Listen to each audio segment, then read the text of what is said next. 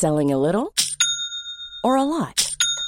Shopify helps you do your thing however you cha-ching. Shopify is the global commerce platform that helps you sell at every stage of your business. From the launch your online shop stage to the first real-life store stage, all the way to the did we just hit a million orders stage. Shopify is there to help you grow. Shopify helps you turn browsers into buyers with the internet's best converting checkout. 36% better on average compared to other leading commerce platforms. Because businesses that grow, grow with Shopify. Get a $1 per month trial period at shopify.com/work. Shopify.com/work.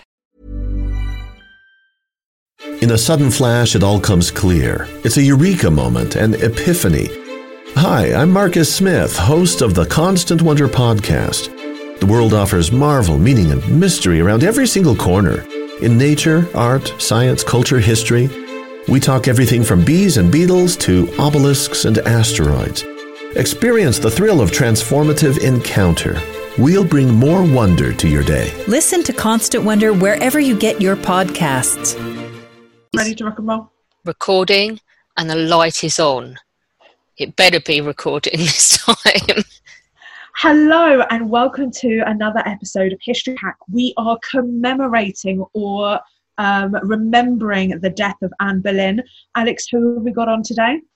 So the first part of this, we're going to be talking to Leanda de Lisle about Anne's rise. She is an author and broadcaster specialising in Tudors and Stuarts and has penned many best-selling books on these periods, including Tudor, which was a history of the entire dynasty, which is impressive. Hello, how are you? How's lockdown? It's great, thank you. I'm all right. I'm very lucky because I'm in the countryside, so I can go out into the garden. I've got two of my adult children at home, so I've got plenty of company, got my husband. Yeah, it's all right. And I'm a writer, so I'm live in permanent self-isolation pretty much. So true. And actually, your boys have had it, haven't they? Yes, they have. The younger one had no sense of taste or smell, which sort of slightly worried me when he arrived, or rather just annoyed me, because I thought, oh my God, I've just bought a really nice bottle of wine and he's not going to appreciate it. It was only later that I discovered it's supposed to be a symptom of coronavirus. So I was worried he was a bit of a plague rat, but he somehow managed to avoid giving it to me. So, oh, well, that's good. Forgiven. Right, so let's talk about Anne. For someone who we knew so much intimate detail about certain parts of her life, we know basically nothing about her birth, do we? We don't even know what year it was. No, she was born into sort of relative obscurity. I mean, certainly no one ever expected in a million years that she would end up, this little girl, this baby girl would end up as Queen of England. It had only happened once before, and that was with actually Henry VIII's grandmother. She was an English commoner, and that may be what helped encourage him later to choose to marry an English commoner himself. But I think she was probably born around 1500. That's the sort of date I would come down on. It's the date that was suggested by the great and now lamented Eric Ives. And I would go with his date. It kind of fits in with the rest of her life. Mm-hmm. Do we know anything about her when she was a small child? Well, she was only 13 when she went to Margaret of Austria's court in the Netherlands, and she described her as bright and pleasant for her young age. So she was obviously, spotted even then as a sort of clever and lively girl who was good company. And what was her life like at the court of Margaret? Well, she wasn't there for very long. She was only there for a few months, but it would have been, I suppose, her first introduction into continental society, and helped give her the sort of continental polish that she developed while she was there and later in France, and which she brought back to England. Was she sent on her own? Her father was ambassador there, but yes, she was basically on her own. And then she was sent on her own to France, where Henry VIII's sister, Mary, called Mary rather like Anne's sister, was being married to the aged King of France, who it was said she promptly killed with sort of wild sexual antics, which I think is probably rather unfair on her. And she married her lover out there, who's Henry VIII's best friend, Charles Brandon, an event which would have been witnessed by Anne, which probably didn't endear her to Henry's sister, who never really liked her thereafter. There must have been really wild sexual antics to actually kill him. I know. Lord knows what she was supposed to have been doing. He was very old. They had a thing about it in those days. I mean, one of the ways that Catherine of Aragon was reputed to have killed Henry VIII's elder brother, Arthur, as well, in the same manner. It was believed that teenage boys were particularly susceptible to female passion, and women were generally considered to be, terribly, terribly randy. It was a sort of theory that dated back to the ancient Greeks, and they said that we had cold wombs. I don't know if I should be telling you this because it's quite gross. Really, no, it's great. Go on. We had cold wombs, and so to sort of make ourselves feel more comfortable, we have to be sort of filled constantly with hot sperm. And only a man could have written that. So it made us incredibly randy, and we could barely control ourselves, and this was very dangerous to men. And teenage boys were very susceptible to succumbing to sort of female sexual aggression. So poor old Arthur snuffed it, and being very young, and then the very old French king married to Henry VIII's sister also succumbed, being rather frail. There's no way a woman wrote that. No, and of course not. No, there's some bloke who's never known the touch of a woman wrote that. No, exactly. Clearly. No, exactly. That's that. Yes, exactly. I mean, there's so much actually the way they looked at women was shaped by that we were seducers, and of course this was something that would also feed into Anne's life later. That we are, desperate to seduce men. So Anne and her sister Mary, they forge a really different reputation at the French court. Yes. Well, the French King Francis later said that Mary Boleyn was, a sort of notorious slut and whore, and that he had slept with her himself. She was also reputed to be a great beauty, which is interesting, both in England and in France. Mary Boleyn was said to be a great beauty, which was something which was never said of Anne, and I think that's a sort of interesting point of difference between them as well. She was, I suppose, the one maybe people were most superficially attracted to.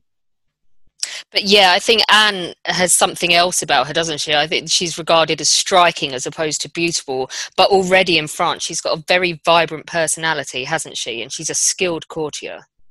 Yes, she learns music, to sing and to play, which certainly Henry VIII would like. He was very musical. She takes an interest in religious reform, which there's a lot of that going on in France at the time. And Queen Claude, who she served as a lady in waiting, was extremely sorry to see her go when she left late in 1521. Now, Anne actually comes home to England to get married, doesn't she? Yes, well, she comes home as well, partly because relations between England and France are slightly dicey, so she's sort of packed off home. But yes, her grandfather, the Duke of Norfolk, is quite keen to marry her into an Irish family called Butler for his own political reasons. But that sort of falls through partly because Thomas Boleyn's a bit greedy. And then very important young man called Henry Percy, who's the heir of the Earl of Northumberland, falls in love with her.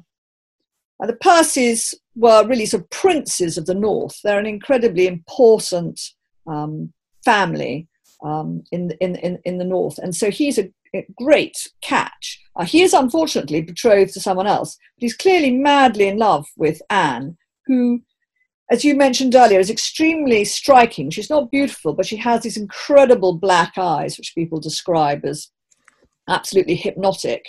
And she's incredibly chic and elegant. She's something exotic, different, intelligent, and Henry Percy falls madly in love with her. She always apparently retained a certain amount of French accent as well, didn't she? Well, yes. Well, so Certainly, that's very true in Hilary Mantel's novel. And it does seem quite likely that she would have done. She grew up in France after all. And it's an interesting thought. At the moment, I'm writing a book on a later Queen consort, Henrietta Maria, who's married to Charles I and is a French princess. And it's been striking me recently, actually, how much Anne Boleyn and Henrietta Maria have in common. These two French-educated women who arrive in England to become very disliked for not entirely dissimilar reasons. Henry first sees Anne in about 1522, doesn't he? But at this point, he's more interested in her sister Mary. Yes, he has an affair with Mary Boleyn, which is very significant, as some we'll probably come to later.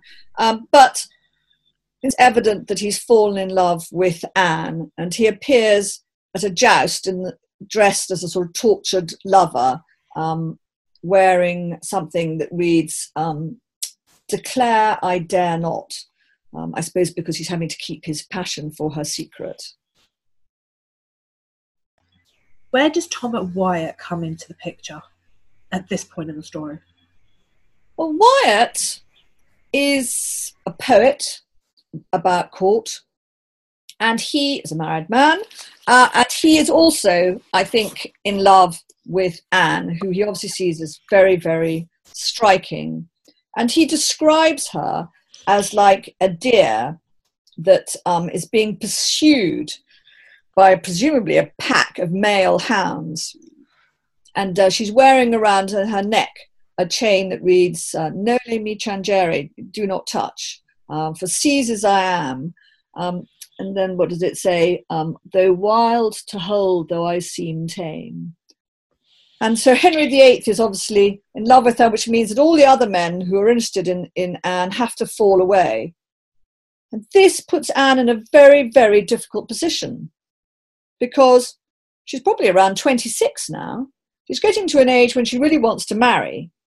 And she finds that she can't because the king wants her, and so nobody else will step forward. She's going to miss her chance. And in those days, marriage was the only career open to a woman, certainly a woman of her class. It's interesting, isn't it? Because it doesn't seem like at any point she sort of entertained the idea of just becoming the king's mistress and letting him get bored of her and then, as you say, going on and finding a husband. Why is she able to stake a claim to be his queen when he already has one in 1526 and the years following? What's the issue? Well, she doesn't realise at first that that's possible, and so I think she holds back because she doesn't want to simply be a sort of passed-over mistress like her sister. She wants a greater marriage than her sister had.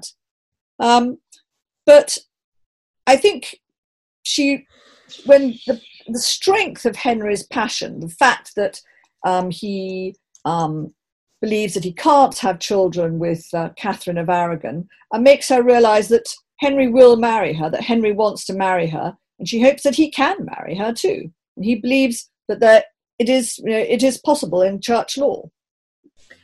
She must have really had something about her, because she manages to keep him hanging on for 7 years. I know, it is extraordinary, isn't it, that she wasn't dumped at any stage along the way. I mean, that really does say something very remarkable about her. I mean, yes, so Henry wants a new wife, and he decides that he wants the woman he sees before him so much like his grandfather, Edward IV, who, as I said, also married against all convention, married a woman he was in love with, and in his case, and in Edward IV's case, a widow to boot, not even a sort of virgin bride. But he might have thought, okay, I'm bored of her now, and I'll find some other beauty around court, but he never did. So she obviously really was outstanding, and they had, I think, a very a meeting of intellects as well. I mean, he obviously had some respect for the things she had to say, so she was extremely influential. Thomas Cromwell is her ally at this point, isn't he? Not only because he's replaced Wolsey, and is the one aiming for the divorce, but both because he and Anne are religious reformers. I really find this interesting about her, that the marriage isn't her sole the extent of her ambition, is it? She has smarts about her. She has interest in things like religious reform. Yes, absolutely. This is a period of religious reform. And it was before sort of the Lutheran Reformation in Europe. There was a movement called humanism, which people who would later become Protestants were members of, but also people who would remain very firmly Catholic, including martyrs like John Fisher and Thomas More. But there was another movement, a sort of evangelical movement, which was particularly interested in, the going back to the good news of the gospel, and Anne was very interested in, Bible reading and reading the Bible in English, and translations of the Bible. That was certainly an area, an interest that she and Thomas Cromwell shared. Selling a little or a lot? Shopify helps you do your thing however you cha-ching. Shopify is the global commerce platform that helps you sell at every stage of your business. From the launch your online shop stage to the first real-life store stage, all the way to the did we just hit a million orders stage. Shopify is there to help you grow. Shopify helps you turn browsers into buyers with the internet's best converting checkout. 36% better on average compared to other leading commerce platforms. Because businesses that grow, grow with Shopify. Get a $1 per month trial period at shopify.com/work. Shopify.com/work. I'm Sandra, and I'm just the professional your small business was looking for. But you didn't hire me because you didn't use LinkedIn Jobs. LinkedIn has professionals you can't find anywhere else, including those who aren't actively looking for a new job, but might be open to the perfect role, like me. In a given month, over 70% of LinkedIn users don't visit other leading job sites. So if you're not looking on LinkedIn, you'll miss out on great candidates like Sandra. Start hiring professionals like a professional. Post your free job on linkedin.com/people today. Anne almost dies, though, doesn't she, before she can marry Henry? Yes, she got the sweating sickness in 1528. Now, this was an incredibly unpleasant disease, and a very odd one, actually. Now that we're living in a time of this pandemic, it is quite interesting, because this disease appeared in England in 1485 at the time of the Battle of Bosworth, and it seems to have been brought to England by Henry VII's armies from France, ironically. And it lasted for 100 years before it just disappeared. Again, we don't know why. It appeared, we don't know why. It disappeared, we don't know why. And it would kill people in a single day. It's bonkers, isn't it? It sounds unbelievable, like Hollywood nonsense.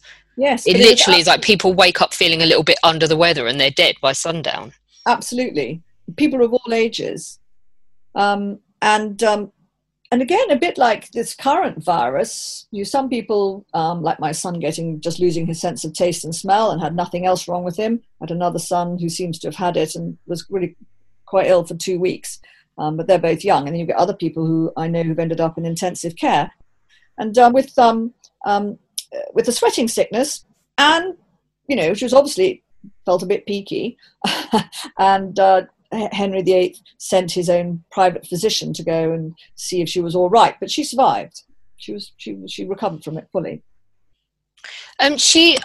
I'm interested as well in the fact that she doesn't have to wait to become queen to wield power, does she? She's already doing this before the divorce is finalised and before she is his queen. Absolutely. She's very important to the French, for example, because she's a great Francophile. And also in promoting religious reformers, helping to promote religious reformers who share her sort of views. People like the future Archbishop of Canterbury, Thomas Cranmer, to name but one. And then she's finally crowned queen in 1533, isn't she? She is, yes. She's crowned queen. There are vast crowds, but people don't like Anne. As far as I remember, there was one poor person, the crowd ends up being whipped actually for displaying their anger or irritation about the coronation. Is there an element of, do they have to ferry in crowds? It wasn't popular, was it? Oh, I'm sure they didn't have to ferry. Well, maybe. I mean, you may be remembering correctly. I don't remember anything about them ferrying in crowds, because I think whether you like someone or you don't like them, it's a big event. You're going to want to go and see it. Yeah, there's no television, is there? Exactly. There's no television. So, on a slow day, I think you definitely want to go and see a Queen's coronation. That didn't happen every day. But it certainly didn't mean that there were no sort of wild cheers, I don't think, or very few wild cheers. She wasn't particularly disliked by women who felt betrayed in a way alongside Catherine of Aragon. They didn't like the fact that Henry was sort of shuffling off a wife who had been a very good Queen of England simply because she'd been unlucky enough to have had babies who had died and hadn't been able to produce a male heir and was now getting old. Yeah, no one likes the other woman, do they? Other women don't like the other woman. Exactly. She dutifully does give birth to a daughter in 1533. Unfortunately for her, it is a girl, but it is Elizabeth. And then what happens? Well, I think Henry VIII is obviously disappointed, but she's had a baby, she's had a healthy child. This is not a bad sign. It means that she can become pregnant, she can bear a healthy child. So he hopes there's going to be a son next time round. Unfortunately, 2 miscarriages then follow, the second of which is in January of 1536. And he begins to see a pattern repeating itself, the pattern that he had seen before with Catherine of Aragon. And he thinks that this marriage too may be cursed. And then it begins to unravel, doesn't it? What evidence is there that Anne overreached in terms of her position? Well, Anne chooses a bad moment to make a bad enemy in Thomas Cromwell, because Henry VIII is obviously extremely disappointed in her, but he can't think of any way to get rid of her. He can't simply divorce her in his mind, because then that would be too much, sort of like everyone would stand around saying, told you so, and he worried that it would justify the Pope's previous opposition to his marriage. In fact, he becomes all the more determined in his anxiety, because I think he does want to divorce her. It makes him so sort of anxious and angry that when he meets the imperial ambassador, with whom he's supposed to be forming an alliance with Charles V, the Holy Roman Emperor, he starts arguing with him, saying that they've got to recognise his marriage to Anne, and therefore his position as head of the church in England, which kind of messes up what was supposed to be a new alliance. And so Thomas Cromwell sees that Anne's very existence is becoming a threat to a major shift in foreign policy. And she also makes the mistake of attacking Cromwell personally on another issue over which they disagree. And that is the issue of what should happen to the dissolved monasteries. Anne believes that the money from the dissolved monasteries should be sort of reinvested into the monasteries, that bad monasteries should go, the best ones should stay, but they should become institutions of education. They should become like sort of schools, effectively. Whereas Thomas Cromwell wants just to dissolve them and take all their wealth from their land and their buildings and pour it into Henry's pockets. She also, as well, she has another major enemy, but it perhaps doesn't, or it doesn't have the same effect as Thomas Cromwell, but she's terrified of Mary, the king's daughter, isn't she? And she treats her terribly. Yes, she says of Mary, she is my death and I am hers. And this is because Mary is greatly loved. At the moment, Anne only has a daughter, Elizabeth, and the king has another daughter, of course, in Mary, who is greatly loved, over whom there are no questions of legitimacy, although Henry goes on to make her illegitimate, doubtless at Anne's pressing. So she's an obvious threat to Elizabeth's position and indeed to Anne. So Anne takes this out on Mary, her anger. And Mary is sort of constantly, as a constant reminder as well of Catherine of Aragon's fate. And what is happening to her relationship with Cromwell, which I just think it is her... it's as important as a relationship with Henry, and it just continues to decline, doesn't it? Yes. Well, I suppose the really sort of crux moment comes when her almoner gives a sermon in her private chapel in which he sort of compares Thomas Cromwell to a biblical evil counselor called from memory Haman, and says that, points out that Haman ends up being executed. I think Thomas Cromwell realizes at this point that it could be his head or Anne's, and he's determined it's going to be Anne's. At the beginning of 1536, her position should have been stronger, am I right? And at this point, she's pregnant again, and then Catherine dies. Yes, it all seems to be going well until the miscarriage and her falling out with Thomas Cromwell. And also, of course, just to complicate matters further, Henry is hanging out with this other lady at court, Jane Seymour. You've got to tell us what you make of her, because I love this. You're not having this mousy little. No.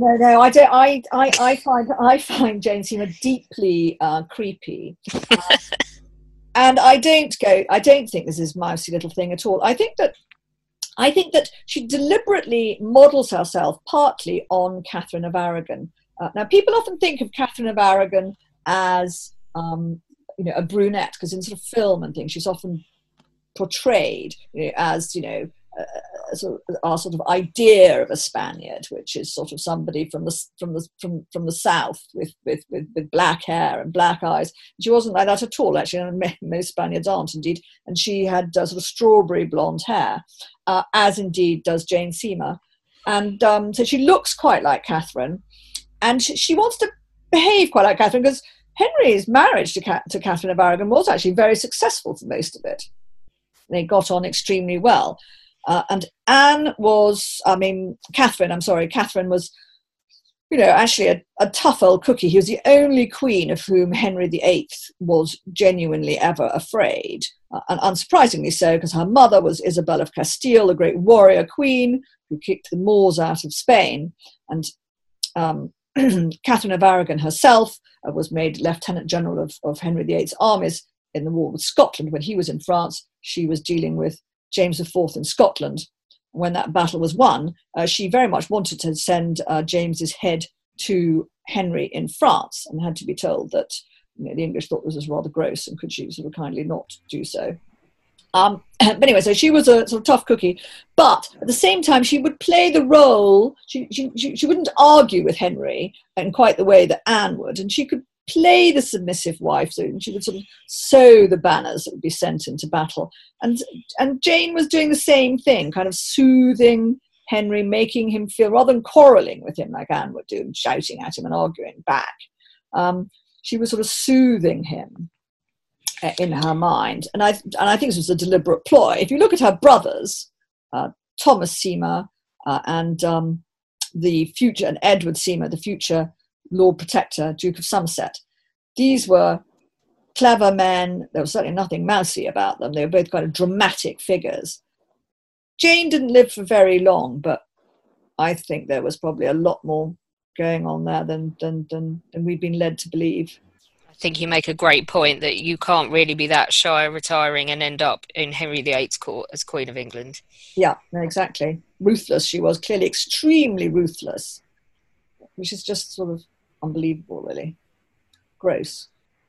Yeah, and creepy. Imagine making love to this man while his wife's head is still sort of rolling around in the hay, pretty much. Yeah, it's like you say, ruthless. Yeah.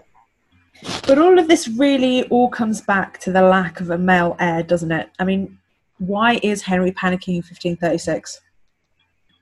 he's getting older, and it is a real weakness in a king not to have a male heir. It's possible that somebody else might come forward. As he starts to decline, people are going to start looking to who comes next.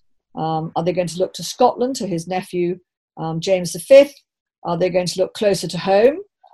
He gets extremely worried when his niece, Margaret Douglas, secretly marries a Howard, and imprisons them both.